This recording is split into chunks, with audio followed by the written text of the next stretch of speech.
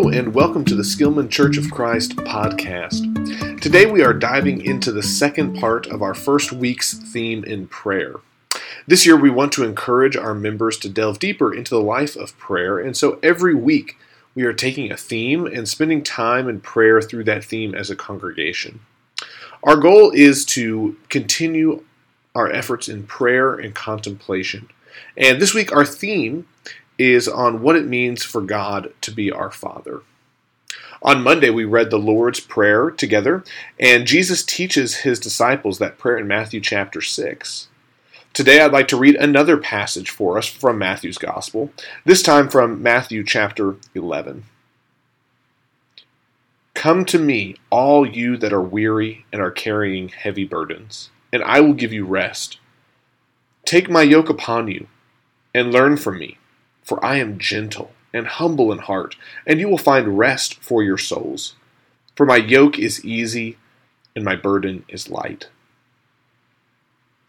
This text comes on the heels of Jesus telling his followers that the Father is revealed through him. And immediately what Jesus wants to reveal to his listeners is that God the Father invites the weary and the troubled to find rest in him. Augustine famously said, "You have made us for yourself, O Lord, and our heart is restless until it finds rest in you." As we contemplate and think about the God who we worship, the God who is revealed by Jesus, the God who is our true parent, who loves us and cares for us, it is so important for us to remember this invitation from Jesus. Come to God, for in God we find rest. As we finish out the week, and as you seek to spend time in prayer daily, follow these simple guidelines during your prayer time. Sit comfortably, breathe deeply. Try placing your hands in a receiving position with your palms facing up.